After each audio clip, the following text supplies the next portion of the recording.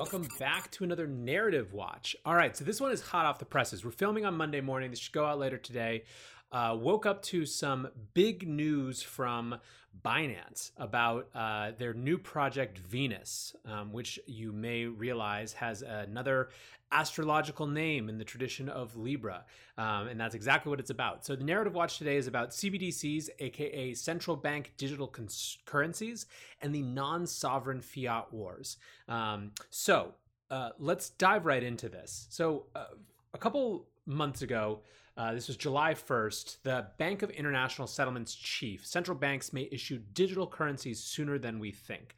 So let's talk about what central bank digital currencies are, right? On the one hand, we know what open public blockchains are and coins on public blockchains like Bitcoin and Ethereum, right? So these are permissionless, anyone can use them, anyone can build on them. That's kind of in their nature. Then you have a permissioned kind of corporate chains, right? So things like JP Morgan coin or even Libra that are kind of run by either a company or a consortium of companies. Then you have what's called central bank digital currencies, and these are basically digital fiat currencies. So these are currencies that are backed by a central bank, potentially pegged in kind of a stablecoin version to the fiat, the offline fiat currency, but effectively are just really powerful, hugely convenient, but also hugely traceable, trackable, controllable, relative to something like Bitcoin, which is obviously much less so. So there's a lot of reason to think that central banks are going to be extremely interested in this. One, they've expressed interest. Two, it feels like a technological inevitability, right? Where if all of a sudden people are flocking to forms of money that are natively digital because they're faster, more convenient, and easier, if you are a central bank who wants to keep its kind of monopoly or its control over money printing, you have to compete on a technology level as well, potentially. So for the last couple of months, we've been seeing these rumblings of central banks getting into this game sooner rather than later, and pretty undeniably, it comes from Libra, right? So this is a story also from July. An ex-People's Bank of China, which is their version of the Federal Reserve, although it is not an independent body like the Fed is, says that China should prepare digital yuan to counter Facebook's Libra. So he says Libra has introduced a concept that will impact the traditional cross-border payment business and payment system.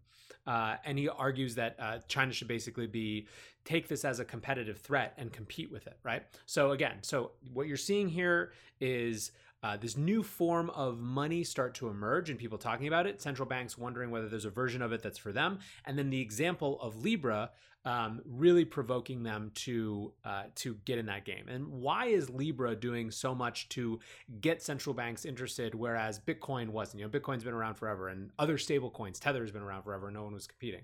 It's the fact is that having 2 billion plus users means that Facebook functions as a totally different political force, as a totally different size and scale of competitive threat and network effect that these governments are taking seriously, right? Because what they're imagining is kind of the loss of their sovereign powers to some sort of globalist, non-sovereign network that functions above and beyond where national borders can do.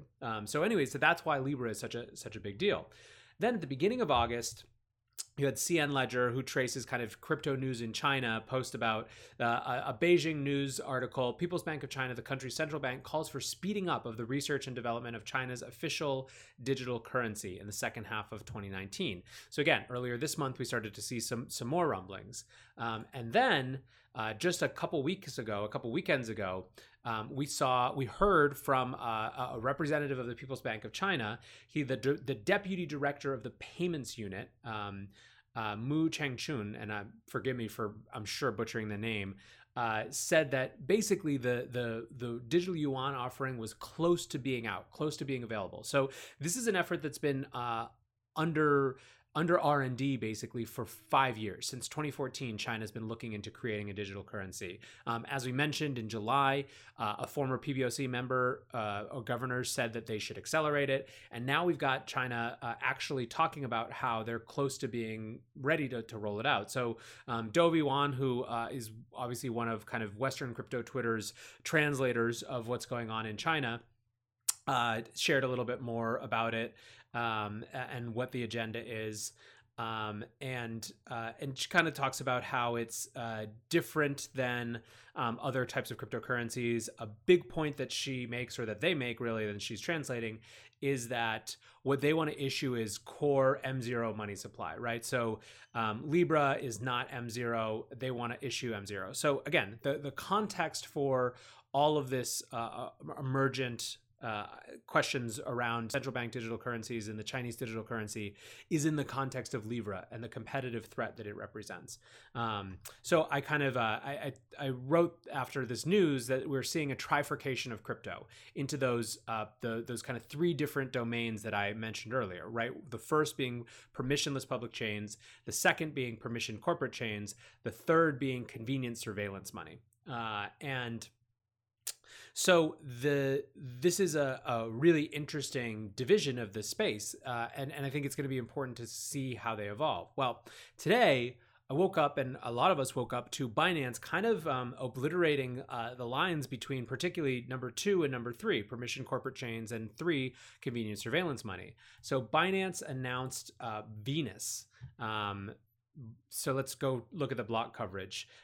Just defining Venus as a regional version of Libra, calling it an independent regional version of Libra.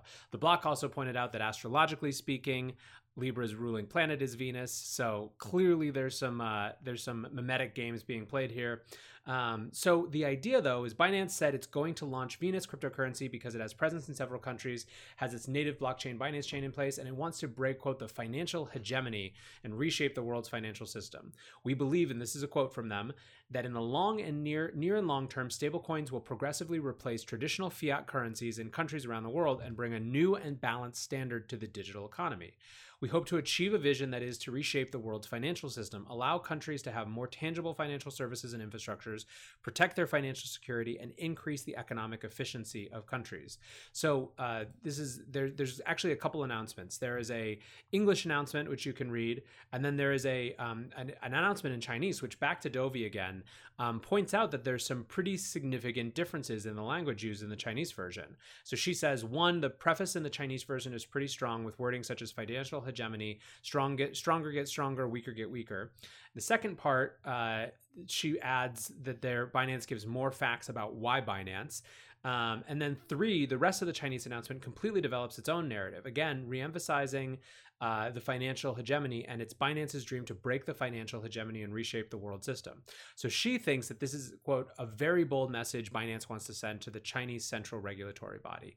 I think that the most interesting thing that I saw, though, was actually the co-founder of Binance saying Venus is the One Belt, One Road version of Libra. So One Belt, One Road is China's development policy all over the world, where they're spending huge amounts of money to build infrastructure in other countries. This is a foreign policy and an economic initiative in a lot of ways. And I think that this really gets a key point, right? So I actually said something to the effect of, when you read about Venus today, really, really think about this as it gets compared to Libra. If you're a government and the options are Zuck undermining your money printing authority or CZ collaborating on a digital version of your fiat, what are you going to pick? So basically what it seems to me like Venus is setting out to be is almost a CBDC platform, right? It's a digital fiat stablecoin platform where I would strongly bet that they will work with those governments that are most interested in working with them. They will opportunistically look around the world to see who has an interest in creating their own digital version of their fiat, right? And if you are a government and you're thinking about these two examples of just, imagining what happens if your citizens start to prefer Libra en masse versus creating something that has all of the benefits or the supposed benefits from a convenience perspective of Libra, but that is still tied to your currency specifically or to some regional basket of currencies. It seems like a no-brainer, right? You're going to go with the one that is better preserving of your authority, that doesn't institute a totally different order. And I think, so this echoes a point that Nelson Rosario, who writes about kind of the legal implications of crypto on the block, among other areas, wrote. He said that, this is from the end of July, I've seen a lot of takes that Libra will never take off because of government and regulatory pressure. This seems wrong to me. And basically, his point is that when it comes to something that is sort of controllable like Libra versus something that is uncontrollable like Bitcoin, governments, in particular the US government, is likely to do a deal with the devil to at least have something like Libra that's in its regulatory framework, right? Even now you're seeing, just also this morning, it was announced that Congress is sending 6 members to Switzerland to talk about Libra. So they're clearly taking it seriously. Well, if I'm a government, maybe every other government in the world except perhaps the US, and the option is this Binance thing pegged to my actual fiat currency, or Libra, which is kind of by definition de-emphasizing any one cryptocurrency by having the stablecoin basis be a basket of currencies, I'm going to choose Binance, right? So someone summed this up. Selena Jin from Blockstream wrote, "Make an announcement versus initiate a revolution." And I think that that's kind of the implications. Like, Binance is throwing down the gauntlet with this. This creates such a massive, powerful force that I believe will accelerate the conversations around central bank digital currencies and digital fiats so aggressively. Binance is not a company that moves slowly, and they have shown that they are extremely adept at regulatory arbitrage. And it seems to me highly likely that they will go in and scoop up all of the fear that comes from Facebook, this powerful force, as it gets stuck in the regulatory regime. They'll go find all of those countries that kind of want what Libra offers, but in a way that's better for them. And they'll be a huge winner of it. So this is obviously highly evolving. This news just came out this morning. I'm sure we're going to see a ton more analysis, but I honestly can't think of a more important narrative to watch right now than this question of what happens when Binance gets its hooks in every government that wants to print a digital currency around the world. Anyways, guys, that is Narrative Watch for this week. I think it's a real big one. So hit me up on Twitter at NLW. Thanks to Masari for hosting this, and we will see you next week. Peace.